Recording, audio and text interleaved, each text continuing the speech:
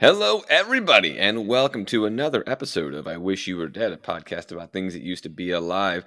This is episode number 21. I am Mike, that is Gavin. And Gavin, we made it to 21. Cheers, man. We absolutely did. Clink. Clink indeed. We agreed on the last episode that we were going to record this episode in honor of our 21st episode. We were going to record this episode while having a drink, and before we started recording, I brought this up to Gavin, and his response was, "Wait, we're doing that?" Right. I was like, "Wait, are we were serious?" I'm like, "I'm down. Like, I'll go grab a beer or something." But so we are both enjoying an adult beverage. If you are of age and it's you're not at work or something, feel free to do the same. Absolutely. And if you choose not to, that is just as well with all of us. Whatever floats your boat. What are you drinking, buddy? I am drinking a Sam Adams Boston Lager. It's an oldie but a goodie. Absolutely. The Sam Adams. It's maybe it's because I'm a history teacher, but big fan. What about you? What do you got? I've got some Johnny Walker Scotch. First time I've ever had Scotch, and I'm a fan. I'm a fan. I don't think I've ever had like actual Scotch. I don't know what that means, to be honest. To be honest, neither do I. I've only discovered in the last year or so that I'm a whiskey man, and I am slowly and clumsily exploring the world that whiskey has to offer for me. You know, it's really funny, actually. I think for all of our listeners who don't actually know us, Mike and I and our group of friends, we typically do like a Secret Santa type exchange every year. Obviously, we couldn't get together this past year for 2020 into 21 for... You didn't get invited? I'm just kidding, buddy. What? Anyway, yeah, for obvious reasons, we did not have our little friend family get together. But let's see, I think it was 2018 into 2020. Our friend Ricky had me, and he actually got me a book about the science of alcohol. Oh, really? Right. Really. It's called Proof, the Science of Liquor or liquor or alcohol. I don't remember. That's a great name. Right. It's, I haven't fully read it. I've perused it, but I've not fully read it. I've been busy over the last couple of years. But that's one of those books that doesn't need to be read. It just needs to be kind of skimmed every now and again. Exactly. Anyway, we're a couple minutes into the episode. We should probably actually start talking about some science. Well, before we get talking about what it is today, let's go ahead and talk about this week in science history. I'm going to go with 2018. You had two chances because we're doing a weekend one, and you missed both. Struck out on both. You're gonna get one eventually. I know it. You do like the weekend ones, though. I don't know if it's because there's two of them or what, but you're a big fan of the weekend. Well, okay, it's mostly just because it's two chances to get an actual one that's kind of relevant to the podcast. Okay. In this case, both of them are sort of related. So first, we have from May 8th, 2013. The headline is Macaw Genome Sequenced. Now, if you had to say what kind of animal a macaw was, do you know what that is? I hear caw, and I'm thinking bird. It is in fact a bird. It is a type of parrot. Okay. Okay. The scarlet macaw is probably the most famous one. It's like pretty bright red with some blue on it. I'm sure you've seen it. They use it in a lot of movies and stuff. But sure. So macaw genome sequenced. So it says geneticists from Texas A&M University announced that they had successfully sequenced the full genome of the scarlet macaw, an achievement that meaningfully expands the world's understanding of avian evolution and biology, and may help in conservation efforts for endangered bird species. Okay, and so let me ask you this question when it comes to this, because I know I've heard of like the Human Genome Project that finished way ahead of schedule, and we had the human genome mapped out. How many other species do we have that mapped out? Like, is that a routine thing? Like, oh yeah, we have the genome for every living species, or oh, not even all close. Of the big ones. Okay, not even close. Is that a resources thing? Is that a like no one cares thing? Is that like why don't we? Because that seems like the kind of thing we should have. Well, so it's mostly just like what's being prioritized. I don't know specifically why, they chose macaws. Macaws, specifically scarlet macaws, are very highly endangered. But so it kind of really just depends on whoever's working on what, and what tools they happen to have access to. Right. So like human genome, that's just obviously a benefit for everybody. That's a benefit for like, evolution stuff. That's a benefit, I'm sure, for medical stuff. But as for how many we actually have, I would think the majority of genomes that we have sequenced are actually for things like bacteria and viruses. Just because the vast majority of scientific funding is for medical research. And those are the most medically relevant things. I guess that makes sense. And also, bacterial and viral genomes are typically, I don't want to say always, but typically much, much shorter than our genome. Really? Much, much shorter. I'm not sure what I would have guessed, but I guess that's interesting to know. It's mostly the fact that like their DNA or potentially RNA in the case of viruses is just laid out sort of differently. So in most eukaryotic organisms, actually I think all eukaryotic organisms, so basically things that are not bacteria, we have organelles in our cells, going way back to like, ninth grade biology here. Probably even before that, honestly. But, your cell has a cell wall with a bunch of organelle things inside of it that do different things. Basically, organs, like in your body, but in your cell. Bacteria are prokaryotes and don't have that. So, like in eukaryotes, we have the nucleus of your cell, which is where all of your DNA stays. Bacteria don't have that. They have what's called just a plasmid. It's essentially just like a little pocket of DNA that isn't sort of self-contained, like the nucleus of your cell is. It just sort of free floats sort of around, that inside. Seems inefficient. Yeah, I mean, they get by. But yeah, it's just generally much shorter. And that's also probably partially because bacterial cells are much, much smaller than animal cells as well. Okay. But yeah, so the second one here is from 2019. So you were close, but not quite. Seems to be a running theme. And it's a little misleading, honestly. It says oldest known trees identified in North America. Okay. So... Now, when I read that to me sounds like the oldest fossil trees. Maybe that's just because I'm a paleontologist. That's not the way I took that, but okay. Okay, how did you take it then? I took that as like we're counting rings on living trees, and we found the one with the most rings. Interesting. So you mean like the oldest individual tree, like that? Yes, and okay. I know that sometimes like individual trees can, like, that line can get more blurry than you might expect. But right. That's like not as much with trees as with a lot of other plants.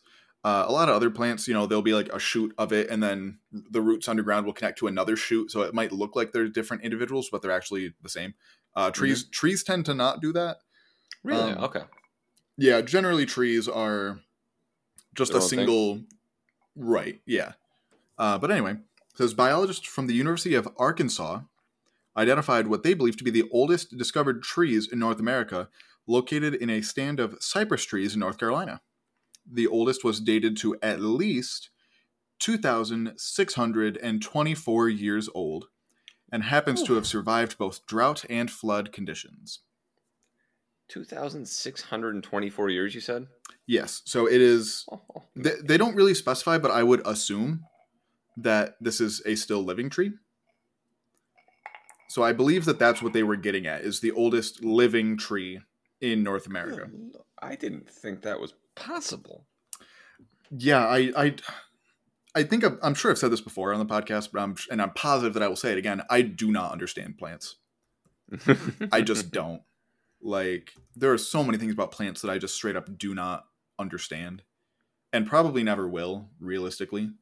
Wow. So I looked up oldest living tree, or list of oldest living trees on Wikipedia. Right. And the oldest one says it is 4,900 plus years old. Okay, do tell. It is named Prometheus, and it's in Nevada in the United States. So I guess it's not 100%. Yeah, we have a conflict. I'm going to err on the side of the calendar being wrong, honestly.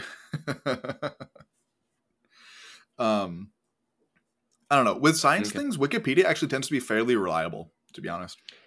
Depending, I teach all of my students this. As long as you know how to use Wikipedia and you're not a dum-dum about it, Hmm. it is perhaps the greatest resource that has ever existed in human history. Oh, 100%. And like, so I had to write a paper recently, and this is very much off topic for what we're talking about today, but we'll circle back to it. I had to write a paper, and our teacher gave us a choice. It was about an isotope. So for anyone who does not know, an isotope is basically an atom. So say oxygen. Oxygen has 8 protons. That is what makes it oxygen. An isotope is basically just when it has a different number of neutrons. Normally, oxygen has 8 neutrons as well. Hmm. Oxygen isotopes have a different number. So that's why sometimes you hear it most often with things like carbon. So you hear, if you've ever heard of like carbon 12, carbon 13, carbon 14, those are all different isotopes of carbon. Um, and so we had to basically pick an isotope for this class, and she gave us an option to either write about it in like a scientific way or in a way more geared toward like a more general audience, like not writing to other scientists. So I chose that one, and one of the pictures that I got was from Wikipedia, and I cited it appropriately because the data and uh, I'm sure it depends on the actual image, but this particular one was very explicit in where they got the data for this figure, because it wasn't just like a picture; it was a graph. Um, it's like, okay, we got the numbers for this graph from this paper, a paper that I was already referencing in my thing. So I'm like, okay, I've seen these data. The figure that they made matches up with it, but it was not published by the people who made the paper. It was basically compiling all of their data into a figure that made more sense. Which is like exactly what Wikipedia is good for. Right. But my teacher kind of gave me crap for it. That's And I'm like, okay, I this is an unpublished figure, but it's using published data that I'm also right. referencing. So what's the problem here? I'm gonna get in trouble for this one of these days, but I frequently tell my students that the only people that uh, are mad about students using Wikipedia, if it's done appropriately, is like middle school English teachers that are just Mm-hmm. upset that you have it easier than they did when it comes to research projects. Like, and at some point, I'm going to get in trouble for that, but I maintain it. And by the way, when it comes to this, the tree I reference is actually dead. Okay. So, yeah, so we have Gotcha. the oldest known living tree is 4,852 years old in the United States. Interesting. So So either a way, little the bit younger. calendar's wrong. Yeah, we have Methuselah in the I White have Mountains heard of of that one, California. actually. I have heard of that one. Yeah, so Interesting. apparently that's right. But I think I can see how old was the one you referenced. About 2,600. I believe I can see where that one is. Does it happen to be in North Carolina? Yep. Yeah. Okay. So that one is high up here. Okay. And it is looks like the second oldest one in North America that is still living. Gotcha. All right. So yeah, cool. But Very cool stuff. We are talking about stuff that today, I don't know, living and dead, I suppose. It's been going on for a while. Gavin, do you want to introduce the actual topic that we're going over today? absolutely. So one of our little, this week in science things talked about birds. And birds are going to be something that we talk about a bit today, but it's not going to be all about birds because today we're talking about flight and the evolution of flying things, which is super neat and also at the same time so incredibly weird. So, my first question for you, Mike, is how many different groups do you think evolved flight throughout all of, Earth history? How many different groups? When you say groups, are you referring? And I know we've talked about the Basically, limitations of like this. kinds of Okay. animals. Oh goodness, throughout human history. No, So, throughout all of Earth or I'm sorry, history. not Yep. yeah. When I said human history, I meant just like That's just your reflex, other. huh? Yeah, right. There's humans and there's everything else. Who cares? Okay. Oh goodness. So, like we've obviously got birds, Right. and There's one. We've talked before about how like dinosaurs are related to birds. So I'm gonna say that those are one category for any type of flying dinosaur. And I'm trying to think of other things. that I know that happen to fly, and Mm-hmm. of course I'm like coming up blank, like bats, I Yeah. guess. I don't know if I'm assuming that's part of a larger category of things. Bats? Yeah, like is bats No, part of like? bats are their own thing. Are they really? We Okay, we will talk about them. interesting. All right, so we've got bats, birds. Oh, good. Yeah, So you're at like 2.5 out of 4. I'll give you that there's 4. So is dinosaurs like its own category? So the only so it's actually a little tricky. We will talk more about that. The reason why you get a half is Mhm. because the things that you are thinking of are not dinosaurs.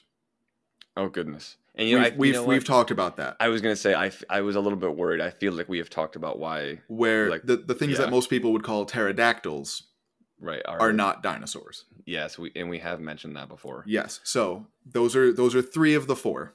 Mm-hmm. And there's one more flying. Is this going to be something where I'm going to be really upset once you tell me because I should have gotten Yes. It is literally the largest group of the most diverse group of animals by a lot.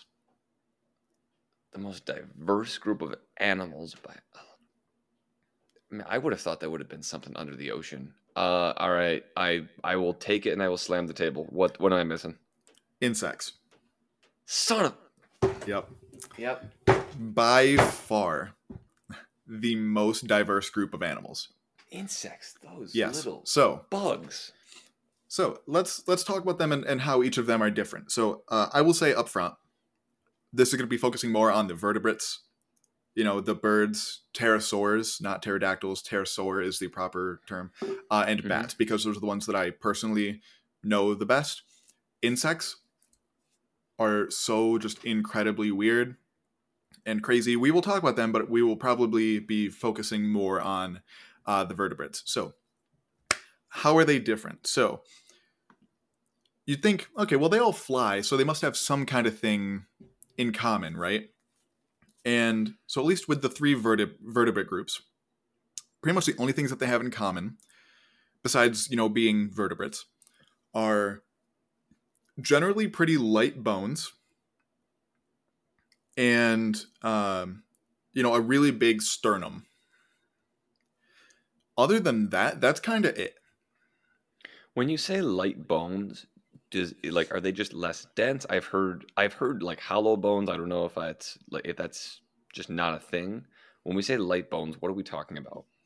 Generally, it means that there are, instead of having solid bones like you or I do, I mean, not truly solid because the inside of your bone is, pretty porous and kind of spongy actually. Mm-hmm. But what flying vertebrates do is they turn just that big tube of where it's like hard on the outside and then spongy on the inside. Mm-hmm. They further compress like the spongy parts into struts inside the bone, so that there are spots inside the bone that are not taken up by the spongy material, which is still bone, so it's still pretty dense in Right. mammals like you and me. But because they put it into these struts, they make it about as structurally sound while being a lot lighter. Okay, so it seems like it's just a more efficient way of doing bone. Right, and it's like it is very good for the kinds of stresses involved with flying. It is not very good. You can snap a chicken bone just sort of very easily with your hands without much force. So So I've heard. they tend to be more brittle, but for the kind of stresses that flying puts on the bones, just as strong as if they were not lightened in this way. Birds sort of do it a little weird, and this is also kind of a dinosaur thing because there are quite a few dinosaurs that do this too. But birds actually do have air sacs in some of their bones as part of not just like a ball of air. It is part of their breathing system.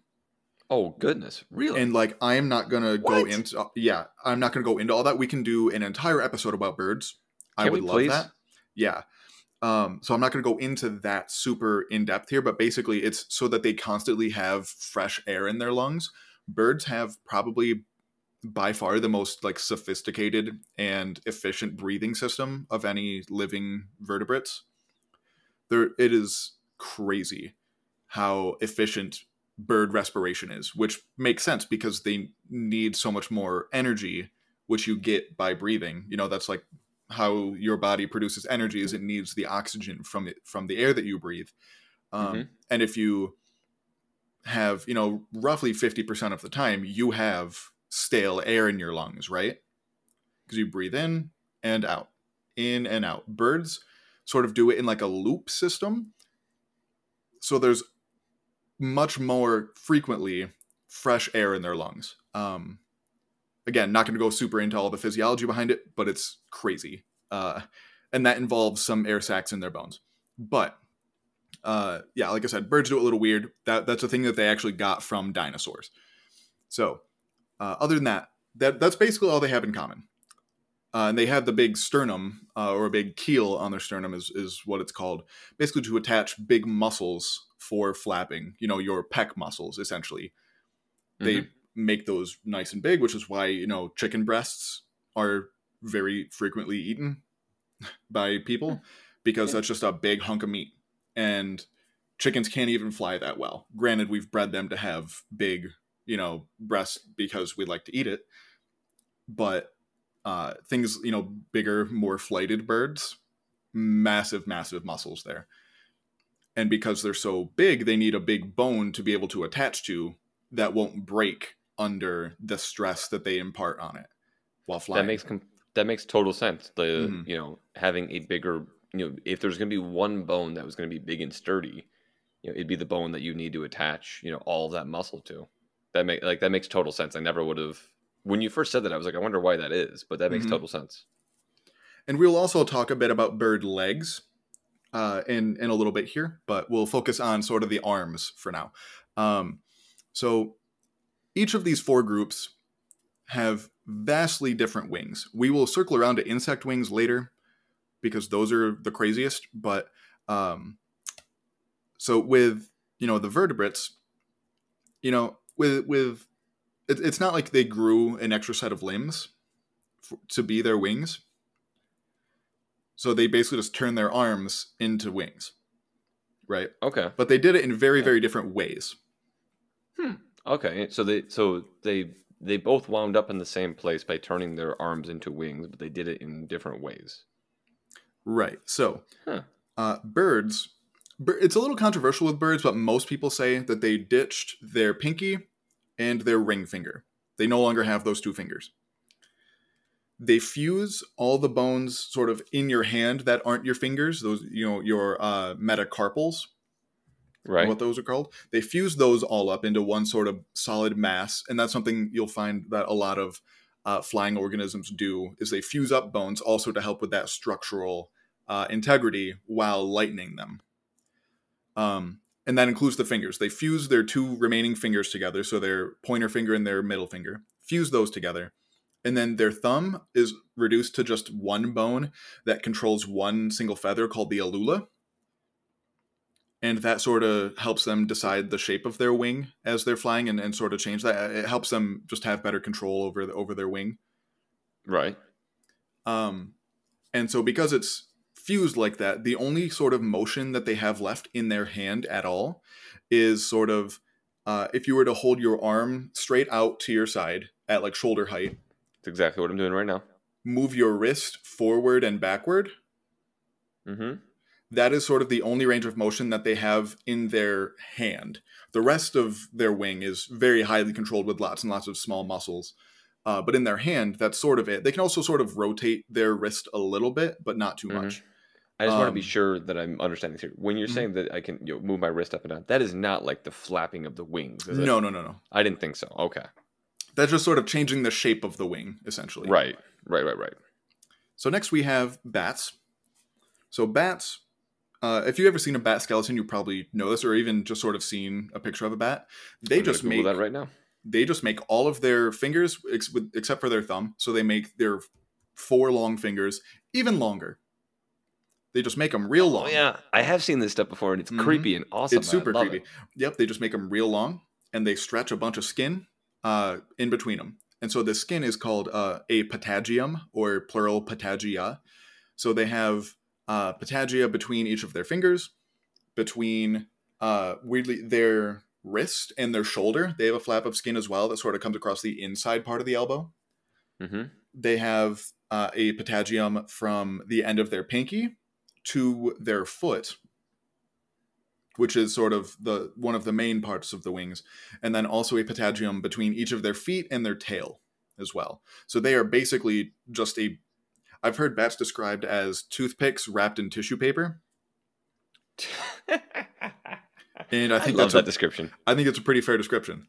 If you guys get the chance, definitely go look up bat skeleton. There's a million different pictures, and like that does fit just how long and skinny those bones are. Like, yeah, toothpicks. And it's not just their fingers that get real long. All of the bones in their arm get real long. Their humerus isn't super long, so like their upper arm bone isn't super elongated. But they're from their elbow to their wrist, super, super long. And then, like I said, their thumb is not extended. That still has a claw on it. And they sort of, some of them do like crawl around on the ground. In fact, that's how like vampire bats eat. They actually kind of hop around on the ground and nibble at like the ankles of cattle and drink their blood. So they don't just like land on things and bite their necks like that. That's typically not how they feed. But, bats that sort of cling to walls and things, they sort of bring in their fingers, essentially like they're making a thumbs up, right? So your four fingers are sort of curled in on themselves, and then they basically just like cling with their thumb.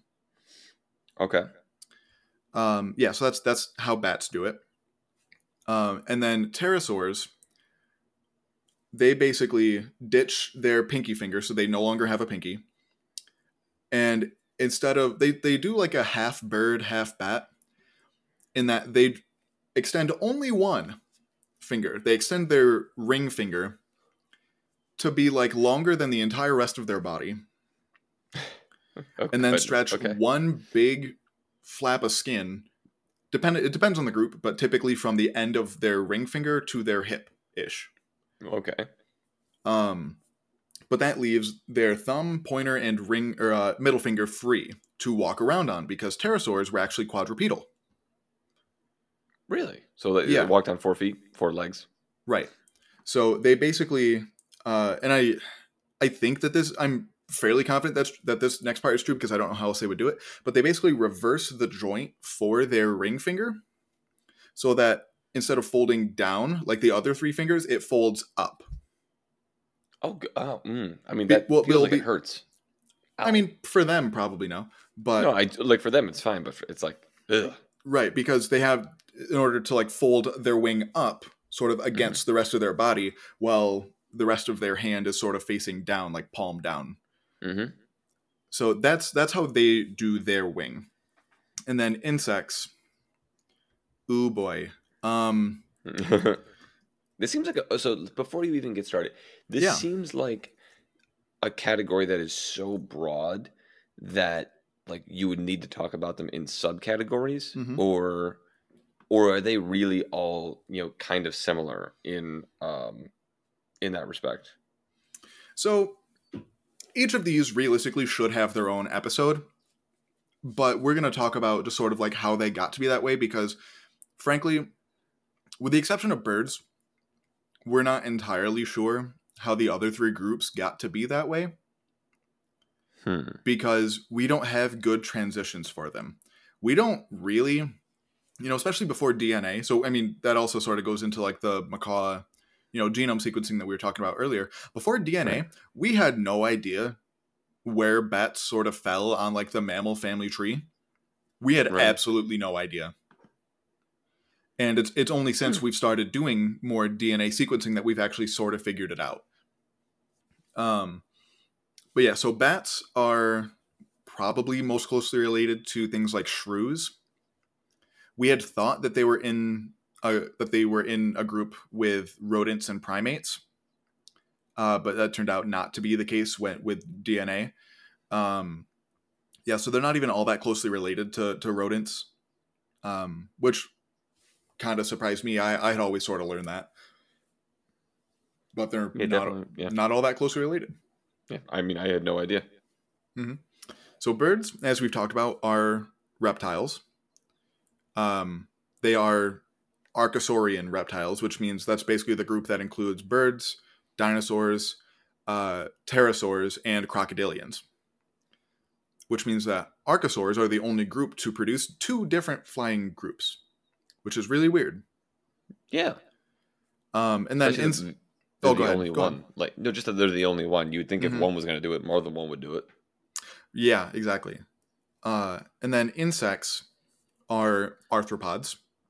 They are so weird with how they fly. I will dedicate some time in a little bit about when talk about how they evolved flight, with talking about some of their flight mechanics. But I'm sure you've probably heard things like, we don't understand the physics behind like how bees fly. Like physics says that like bumblebees, for example, shouldn't be able to fly. I've always kind of assumed that like that was just BS, but is it true? Yeah, yes and no. I'm neither a physicist nor an entomologist, which is what you call someone who studies insects. So I don't know how true that is. I know that there are many other types of insects where it's like you flap your wings faster than nerves can process information. That seems really fast. Yes. Some insects, like just regular houseflies, flap their wings in the like hundreds of times per second. Which is faster than nerves way can faster move, I assume? Okay. Yes. So we'll talk about that in a bit. So that's sort of the structure of at least the 3 vertebrates. With insects, their wings are kind of varied, honestly, but they're structured similarly to their legs, which is a little foreshadowing for later. So, we talked about these 3 groups. They fly. A little bit about the shape of their wings. But why would things fly to begin with? What would make them fly? What do you think? So I'm trying to think of different reasons they could fly. Number one, it could be that they have a food source that is high up. So, for a similar reason that, at least I think, that giraffes have evolved long necks, maybe other animals took a different approach to get to food that was up high. Another reason could be if they're living on, let's say, islands, and they need to, they need to kind of hop around islands or just different areas of land that are surrounded by water, or mostly surrounded by water. They need to be able to get around. Or they're just not well suited to extreme cold or extreme heat, and they needed a way to like get from extreme cold to extreme heat and then back again, every 6 months or so. Okay. And so flight was sort of the best way to do it. Those second 2 strike me as kind of poor reasons for evolution to get involved, because just the way at least I understand evolution, I wouldn't think that like that would be the solution that would that would just kind of naturally evolve or anything else. So I'm going to go with the food reason, or to evade prey. I guess it'll be kind of my addendum to that one. That is pretty much right. And granted, as I think I sort of alluded to earlier, the fossil records for most of these groups are not good. So it's not like we can have a great record to be like, okay, these other things were happening at the same time. To sort of maybe be like, okay, this new predator showed up. Maybe that sort of drove them to do, X thing. It's really hard to say that when the transitional fossils for 3 of these 4 groups just don't exist. So for 3 of the 4, holy crap. Wow. Right. We have transitional fossils for birds, which we'll talk about a bit. But for bats, pterosaurs, and insects, we just don't have them. A big part of it is that, like, bats don't tend to preserve especially well, because, like, if you drop a toothpick wrapped in tissue paper on the ground, it's going to fall apart. The tissue paper, you mean? Well, like I said, with bats, bats are essentially toothpicks wrapped in tissue paper. Right.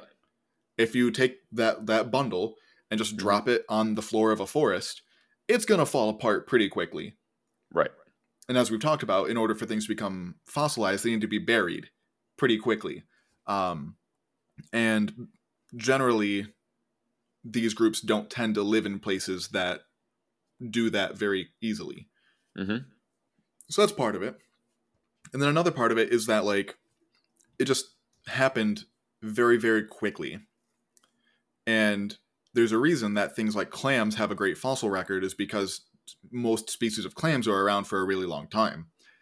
Whereas these transitional fossils, just because they're around for such a short amount of time, is because, we have poor fossils on them because they were around for such a short amount of time. There just wasn't a lot of time for there to be a lot of different individuals to be fossilized to begin with.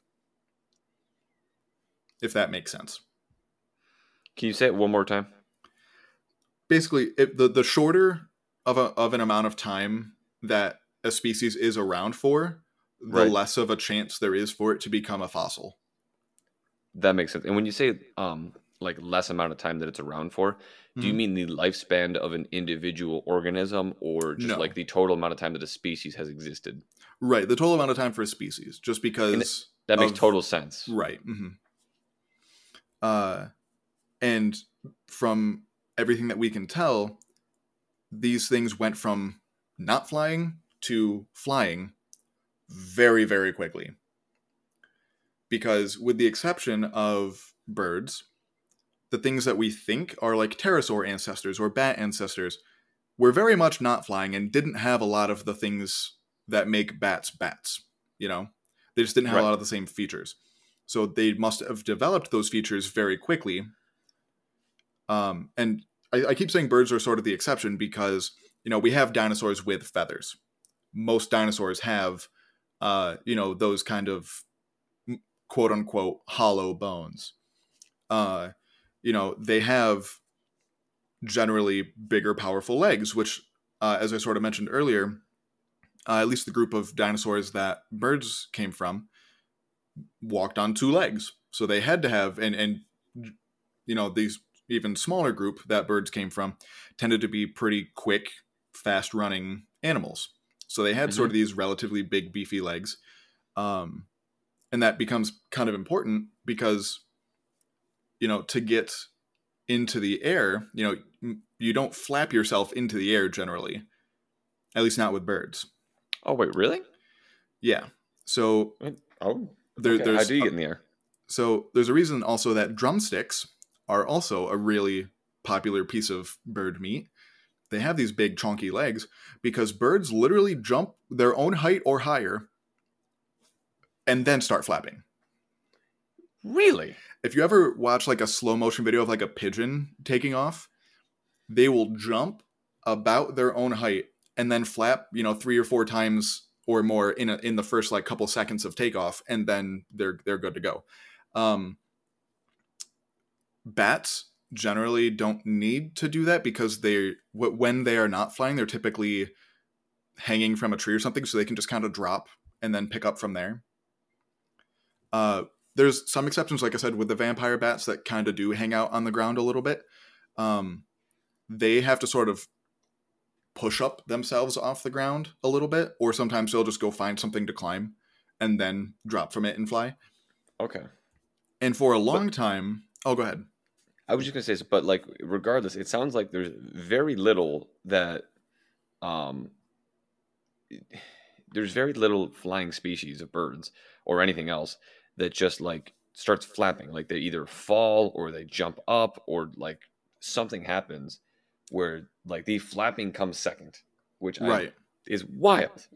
Insects probably do, like they probably start off flapping, but everything with insects is weird. So, and then with pterosaurs, and this is actually a relatively recent discovery, in the last probably decade or so, because we used to think, most of the places where we find pterosaur fossils are generally kind of coastal environments.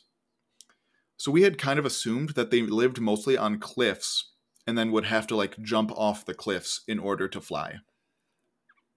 Because of the, 4 groups that can fly, they are the best at sort of just like existing on the ground. So it's like if they had to sort of walk around until they found a cliff to jump off of, they could probably do that. Right. However, a more recent sort of model. So somebody, analyzed a bunch of skeletons and, came up with like a 3D model that essentially they just do like a super push-up. Really? And a super push-up? Yep. So they just super push up themselves off the ground and then spread out their arms. So they like I said, how birds can jump their own height. Mm-hmm.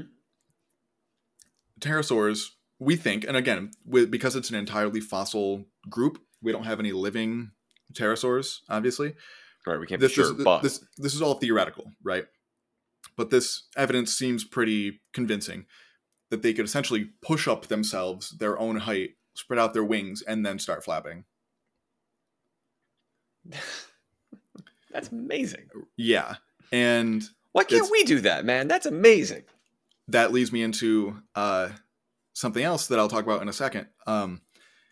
But so with pterosaurs, it makes it really convenient because your takeoff muscles also help with flying. With birds, not so much. Right, because it's like legs, and I imagine that when it comes to strictly flying, legs are going to be more of a drag than anything else. Not as much a drag as it like they don't, make it fly slower as much as just like heavy weight that you are no longer currently using. Right. There are some exceptions with things like, falcons, they use their legs in hunting. And falcons typically eat other birds. So falcons will just fly really high, dive at them, and then basically just punch them real hard as they're flying. Oh, God. And then knock the bird out, and then they, come down and finish the job and have a meal. Other birds, such as like eagles and things that sort of grab fish from lakes and ponds, it does help with like their food, but it doesn't really help with their flying. But with pterosaurs, it's all in one convenient package. So that potentially, some people, and the evidence for this I haven't seen be super well supported, but that's sort of evidence that some people have pointed to why pterosaurs were able to get so much bigger than the biggest flighted birds that we know of. Say that again? So pterosaurs on average are much bigger. Why were they bigger than the biggest flighted birds that we know of? Right. Because they could afford to be bigger and still fly, because all of their muscles, having bigger takeoff muscles also helped in flying and supporting their bigger weight. Whereas if a bird needs these big honking chunky legs just to get off the ground, they can only get so big and still be able to fly. So that's why birds are small, generally speaking. Right. This almost always, yeah. This is, again, I haven't seen this be super well supported, but that's what some people have sort of speculated about. Because like the largest pterosaurs were like small plane sized. Like right. 20 plus foot wingspans, not uncommon. Usually some quite a bit larger than that, actually. And that was all like, so because they had bigger, a bigger flying apparatus, their body was set up to do that. They could, lift up more weight, which is why they were able to get larger than today's birds and bats and insects. That is what is claimed. Insects are a completely different thing. There is something else that limits insects, but gotcha. But yeah, with bats and birds, that's again not incredibly well supported from what I've seen, but what some people have talked about. All right, so it is a hypothesis and not necessarily to be taken as fact at this point. We are recording this on May 4th, 2021. It's currently 10:02 p.m. If further information comes out, we will cover it. I'm sure we will. So another thing that is sort of like still going off this question that I had before. So why would things fly? Why would they evolve? As sort of a side effect of that is flying species tend to be some of the most diverse groups. So I guess flying groups tend to be much more diverse than non-flying groups. For example, bats are not the most diverse mammals, but the second most diverse mammals. Even still, they make up like 20% of all mammals.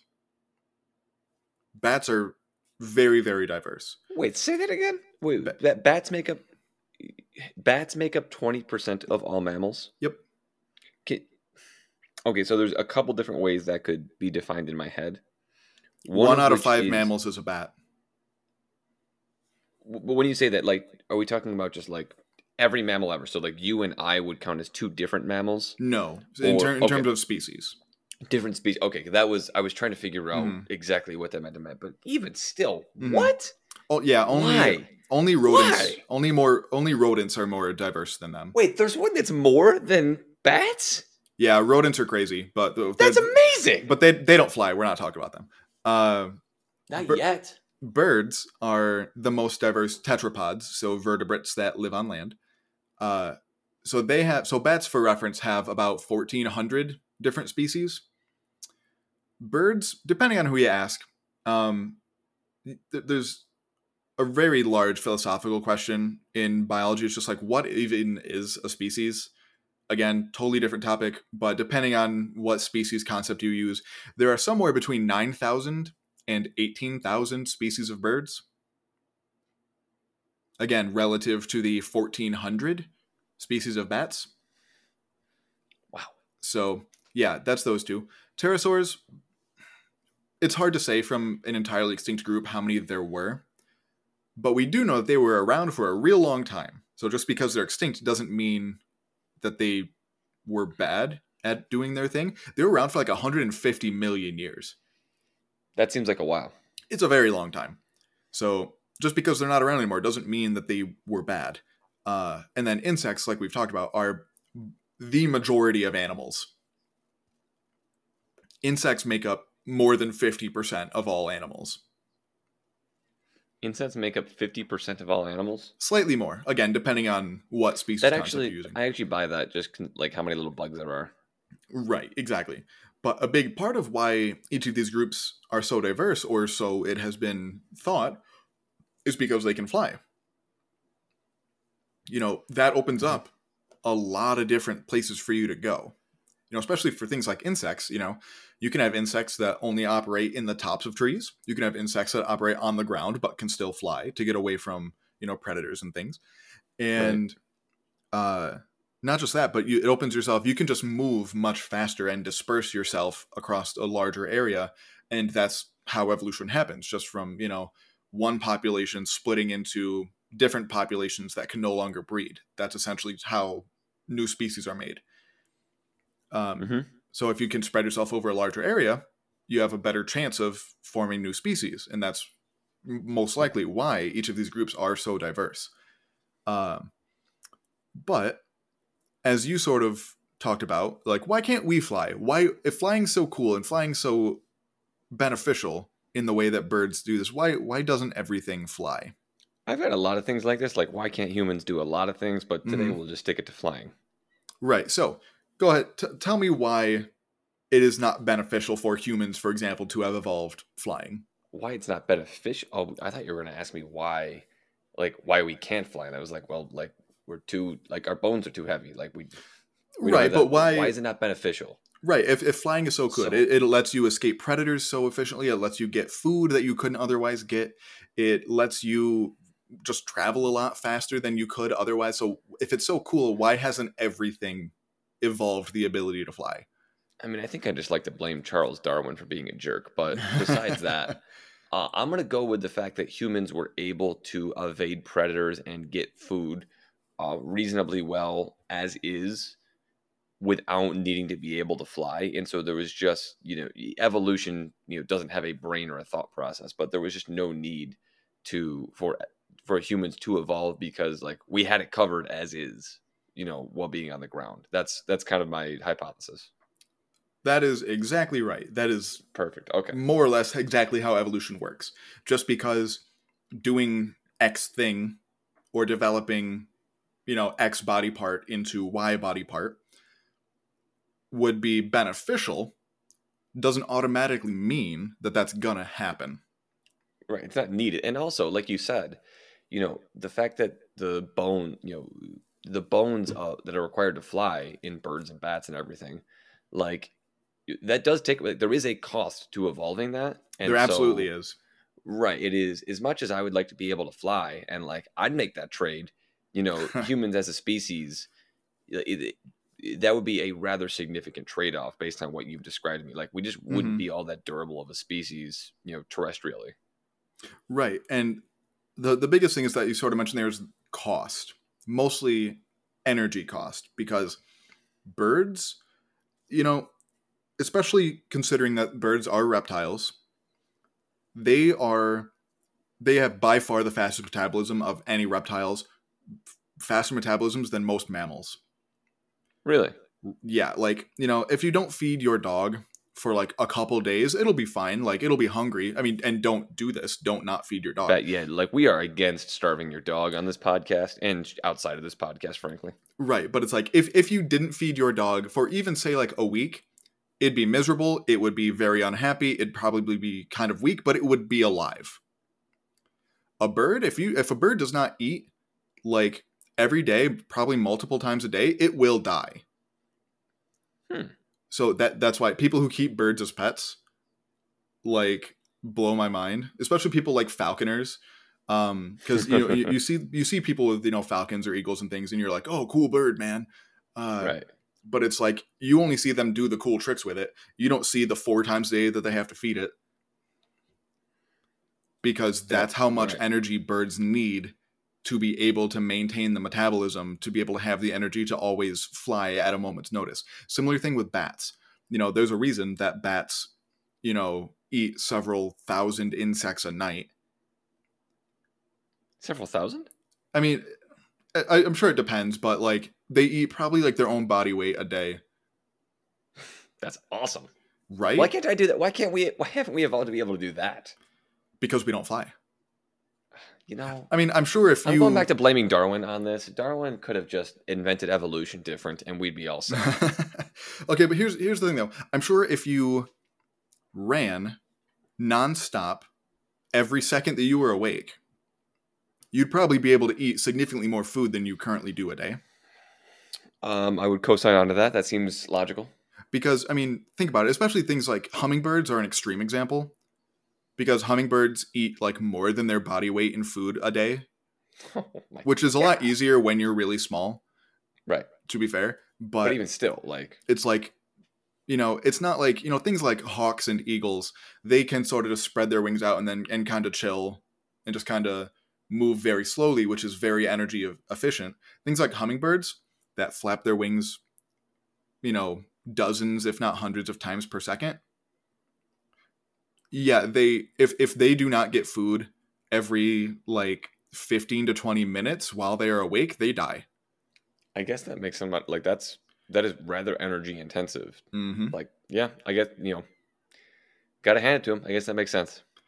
So that is probably the biggest cost, is that flying is just very, very expensive energetically, as well as the things that you talk about with making you way less durable. If you hit, if you like flick, a cat or a dog, it'll be fine. It might be a little annoyed. If you flick a bird on its wing, that could like break part of its wing. Which could mean Which means the bird dies, pretty much. So, lots and lots of reasons to fly, lots and lots of reasons to not fly. So, how did flight even evolve, if that's the case then? How did this sort of happen? With birds, like I said, we actually have a good path. We have a good path of dinosaur to like sort of bird to like full bird. We have lots of dinosaurs that very clearly did not fly, that have feathers. Feathers probably evolved for either some kind of display. A male has, similar to birds today, have like bright feathers trying to impress the ladies. Or potentially, they more likely they evolved for thermoregulation, being able to keep some heat in as well. We even have dinosaurs with, long feathery arms that did not fly. We think that they sort of use these either for, again, like display and attracting mates and things, or potentially covering their nest better. Right. And then, we have sort of the transition between things like Archaeopteryx, which most people sort of know as the first bird, even though we've since found some ones that are a little older than that. And there's actually been some studies that say Archaeopteryx probably couldn't fly very well at all. But yeah, so we have a very clear transition. There were dinosaurs with feathers, including very small dinosaurs with feathers. And for a very long time, the hypothesis was that they started off gliding from tree to tree, and that the feathers helped them glide, and then eventually, maybe they needed to glide a farther distance, so they threw a little flappy action in there, and that, over thousands and thousands of generations, that led to true powered flight like we see in birds today. Which intuitively makes kind of sense, because it's like you're already in the air, right? Right. However, that is no longer sort of what we think happened with birds. And okay, I've heard this phrased as, so there's sort of two different schools of thought. There's the tree down, meaning you start in the trees and you then were able to fly, or the ground up, meaning you started terrestrially and then you started flapping and then you could fly. Can I ask one question ahead of time? Yeah. Are they mutually exclusive? Like, does it have to be one or the other, or are both of those like could they have both happened? So based on the evidence that we have, we're pretty sure that at least the lineage for birds only evolved flight once. Mm-hmm. So that would make it mutually exclusive then. Right. That is the best evidence that we have. I've often sort of questioned whether that was actually true, but this is not the group that I study, so I'll trust the people who spend more time on this than I do. Right. But so the way I've heard it phrased is that the tree down sounds so obvious that everything else sounds stupid. Okay. Because it just, like I said, makes way more sense. It's like you're already in the tree, you're already gliding through the air. It makes sense that you just, again, throw some actual flapping action in there, and then you're able to fly. That just sounds so obvious that starting on the ground and then being able to fly sounds like it doesn't even make sense. However, that's sort of not what we think anymore. We think that it actually was the ground up, sort of. So the not obvious answer happens to be the one that is currently in vogue, at the very least. Right. And again, this is something that is still pretty controversial within, the people that study this. So this is not a settled thing. But from the evidence that I've seen, from what I've been taught, it does seem like the ground up makes more sense, especially when you're considering things like Archaeopteryx.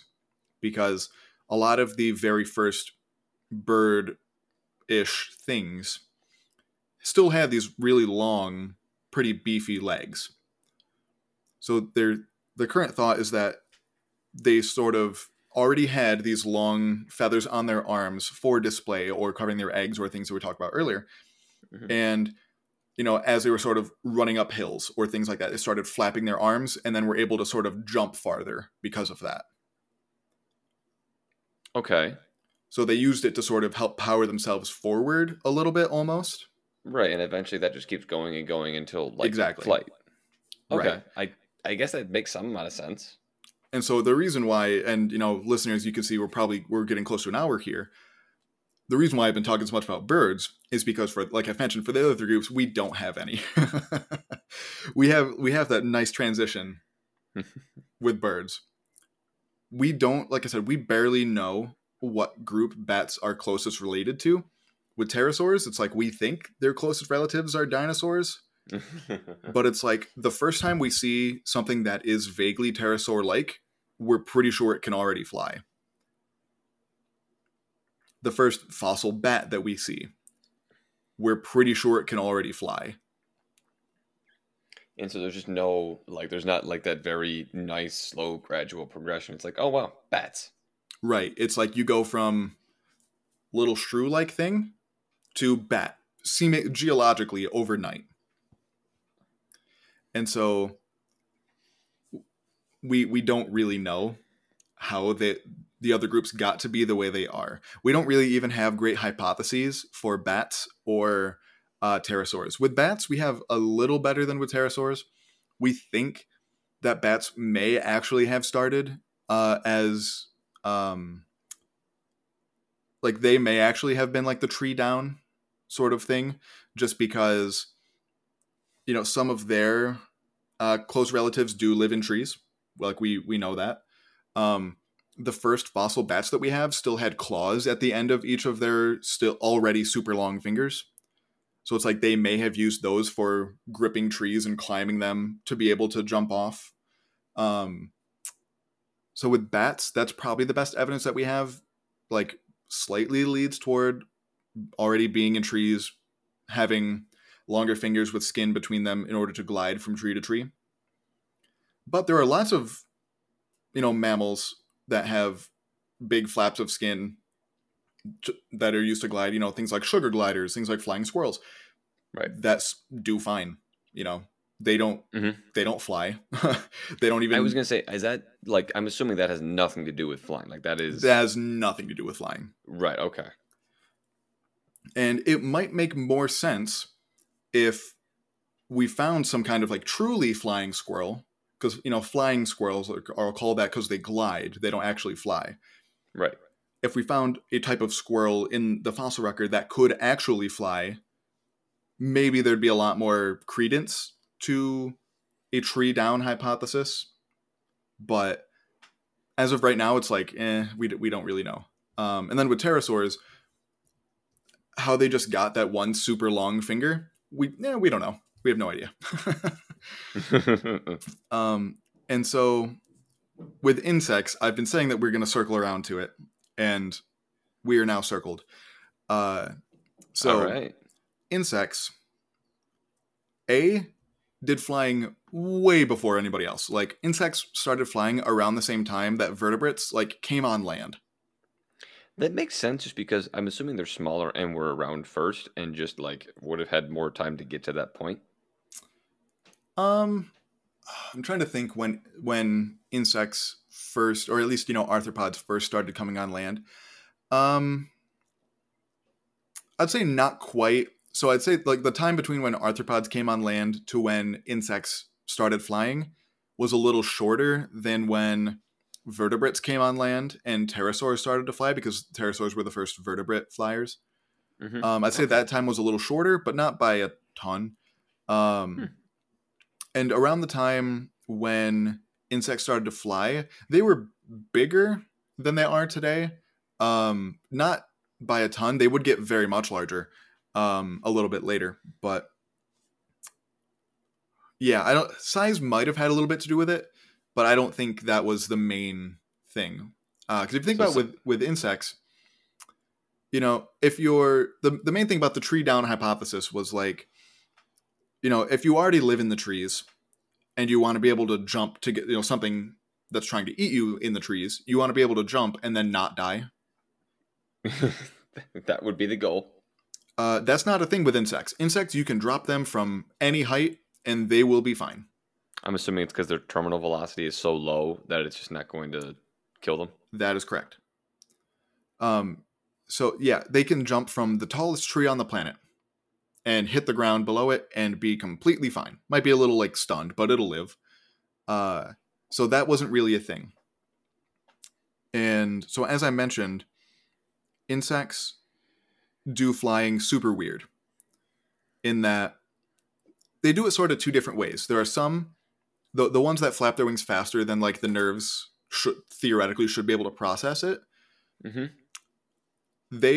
You would think, they would need muscles to flap their wing, right? That just intuitively makes sense. I'm assuming you're going to tell me that's not the case, but yeah. Not directly anyway. There are two different kinds of insect flight. There's direct flight and indirect flight. I'm sure that's not the proper terms, but that's how I've heard it phrased.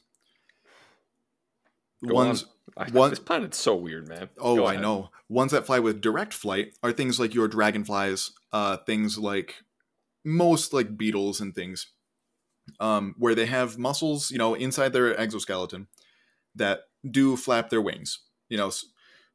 Similar musculature for like their legs. for example. But things like flies and bees have indirect flight, where their muscles flex their exoskeleton instead of their wings. Wait, what? So they flex their exoskeleton so incredibly fast that I've also heard it phrased that, because this action is so much faster than a nerve can hypothetically do that, it's much more like an on or off switch. So it's like, I am flying, I am not flying. So it's not like they're thinking like flap, flap, flap, flap, like a bird might. Right. It's like, okay, flight on, flight off. And it's just a such fast twitch thing that it's like, insects are just so incredibly weird. That's not the best way of explaining it, but that is how it has been explained to me. So are there bones? They don't have bones. Yeah, I was gonna. Yeah. Wow. Yeah. Wow. Okay. Yeah. So that I'm is. sorry. I don't have words. I'm supposed to be like the straight man dumb guy here that asks questions, and I'm like, oh, I don't know how that works, but like, I don't even have anything. Like that's amazing.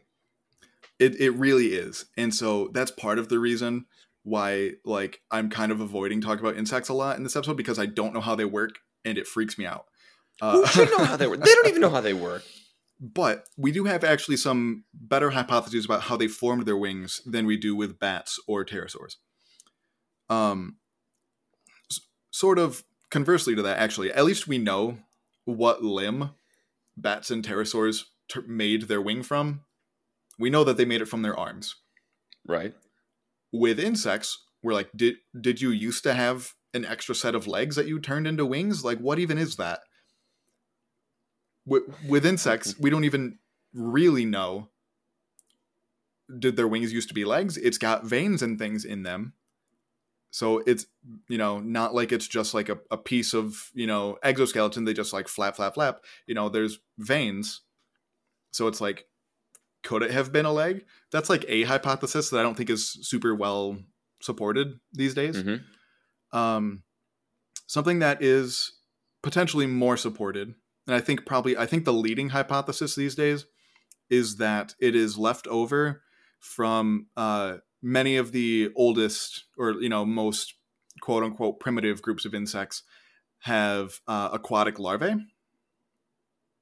Aquatic larvae. Right, things like dragonflies, dragonfly nymphs live in the water, and then when they're ready to mature, they like climb out on like a cattail or something, molt, and they suddenly have wings. Again, insects are not my thing, but that is more or less how it works. But because they live underwater, they have to have gills, right? Right, presumably. Yeah. So a lot of them actually have muscles attached to their gills. Because otherwise, you've probably heard sort of the myth that like sharks can't breathe if they're not moving. I actually haven't, but I'll trust you. Okay, that's sort of a relatively common thing, and it's like that's true for some sharks, but not quite. But basically, in order for gills to work, you need to have water flowing over them, essentially. Okay. There has to be like new oxygen going.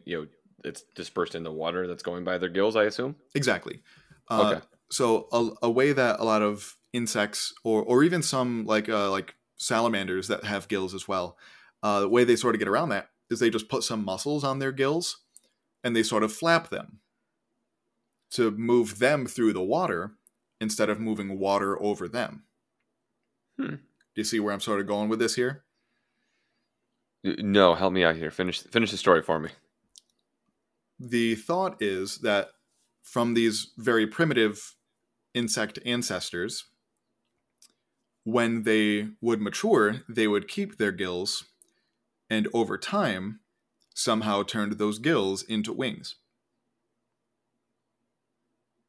Because things were passing over them? Like the water was because they already had the musculature there. Wow. Because there's been some other hypotheses, like there are... That doesn't... Again, as a total layperson, that doesn't strike me as like what I would have guessed. But again, like as you mentioned, a couple like not my thing. So I'm not saying that anyone doesn't get it. Like it's just like that is wild to me. Exactly. I mean, well, when you've got tens to dozens of millions of years of time to just sort of play around. Well, right. But so there are other features, like there are sort of like flaps of like exoskeleton that some, insects use that aren't very good at flying, use as sort of like parachutes, even though, yes, they can survive a fall from really high, if it stuns them a little bit, they could still get eaten. So they still want to fall relatively slowly. Right. So some people kind of thought, okay, maybe that was where wings came from, something similar to that. But those don't have musculature with them. They're just sort of like drag flaps on a plane. So that intuitively might make a little more sense, but when you get into the actual anatomy, not as much, because there's no muscles to them. There's no joint to them. So it's and I want to say that there's another hypothesis out there as well, because I think so we very commonly, we as in, like scientists in labs and things, like to play with fruit flies. Because they can reproduce really quickly, and so you get lots of generations all at once. Exactly. So, but not just that. That's why we understand fruit fly genetics really, really well. But I think pretty much anyone who's taken like a genetics class in college has played around with fruit flies a little bit. But because we've used them for so many experiments and things, for those reasons that you said, just such a short lifespan and such a quick regeneration cycle, we understand their genetics extremely well. And because of that, we can tinker a bit, because we know what every gene does. And so it is actually quite easy to actually not turn the wings quite into legs, but with just a very small tweak, they sort of turn into sort of a jointed appendage similar to legs. They don't have like the foot on them that insect legs do. Right. But it is like a 3-jointed appendage like insect legs. So that's also another thought, that maybe, insect ancestors had 8 legs instead of 6. And one of them turned into wings. Huh. Which of those makes more sense? I have no idea. So basically the takeaway from all this is that, not only do you and I, but like the scientific community itself doesn't have a great grasp on how insects got flight. That is definitely right. There's a lot of hypotheses, some of which make plenty of sense, other of which blow my mind, but we're trying to figure it out. It's a work in progress. Exactly. And that sort of wraps up flight. This was a very, very quick and dirty, even though this is probably one of the longer episodes that we have. Each of these groups individually is so incredible. And actually, because I had mentioned how diverse the other 3 groups were, and sort of just mentioned offhandedly that insects were the majority of animals, I don't think I actually gave a number to that, unless I'm mistaken. I don't remember, so even if you did, by all means. So currently there are around 1 million species of insects described and like given a name and everything. Right. In reality, we probably estimate there's around somewhere between 6 million and 10 million species of insects. And how does that relate to the total number of animals? Again, we don't even pretend that we have everything described or really close. But right. I would say if there are 6 million species of insects, I would say there are probably somewhere between 9 and 10 million species of animals total. Wow. Oh my God. Yeah, so on average... That's just so many little bugs. And like, by far the most diverse group of insects are beetles.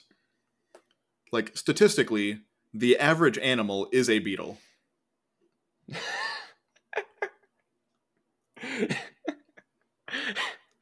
Yeah, let that sink in a little bit. Oh, it's never gonna sink in.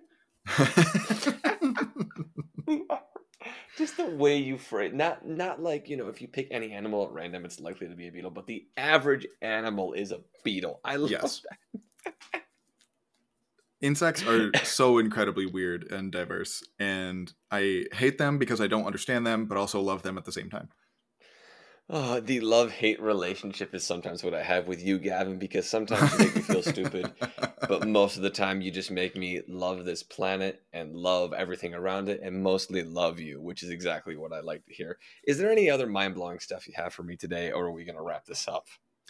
Not off the top of my head. I mean, I don't know about you. I personally would love to have the kind of muscles that allow me to just like do push-ups and launch myself 6 feet into the air, like a pterosaur. I would like to have personally. muscles that let me do, Anything. more than a couple push-ups at a time. But moving on from that, I would love to one of these days. I don't know if we've ever done it, but I'd love to go like parasailing or even just skydiving. I've been sailing, the one where they tow you behind a boat. Oh no, that's I'm sorry, not parasailing, paragliding, where like you get like those things. I would love to. I'd love to do that just to experience what it's like. See, for me, I really, really want. I don't think I ever will, just because I feel like it would require much training, and I don't have time for that.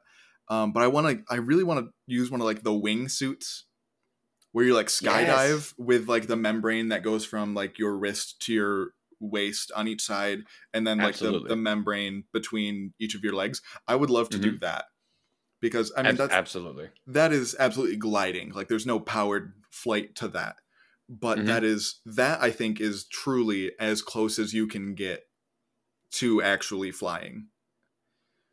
Because with like a hang glider, like you're controlling it and stuff, but it's not like you know.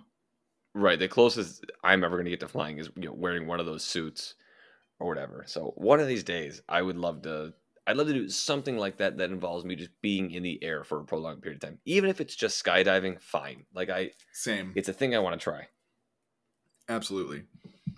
But yeah, so I guess in closing, if you would like us to talk at length about any of these groups, please make sure to fill out the form down in the show notes. We'd really appreciate it.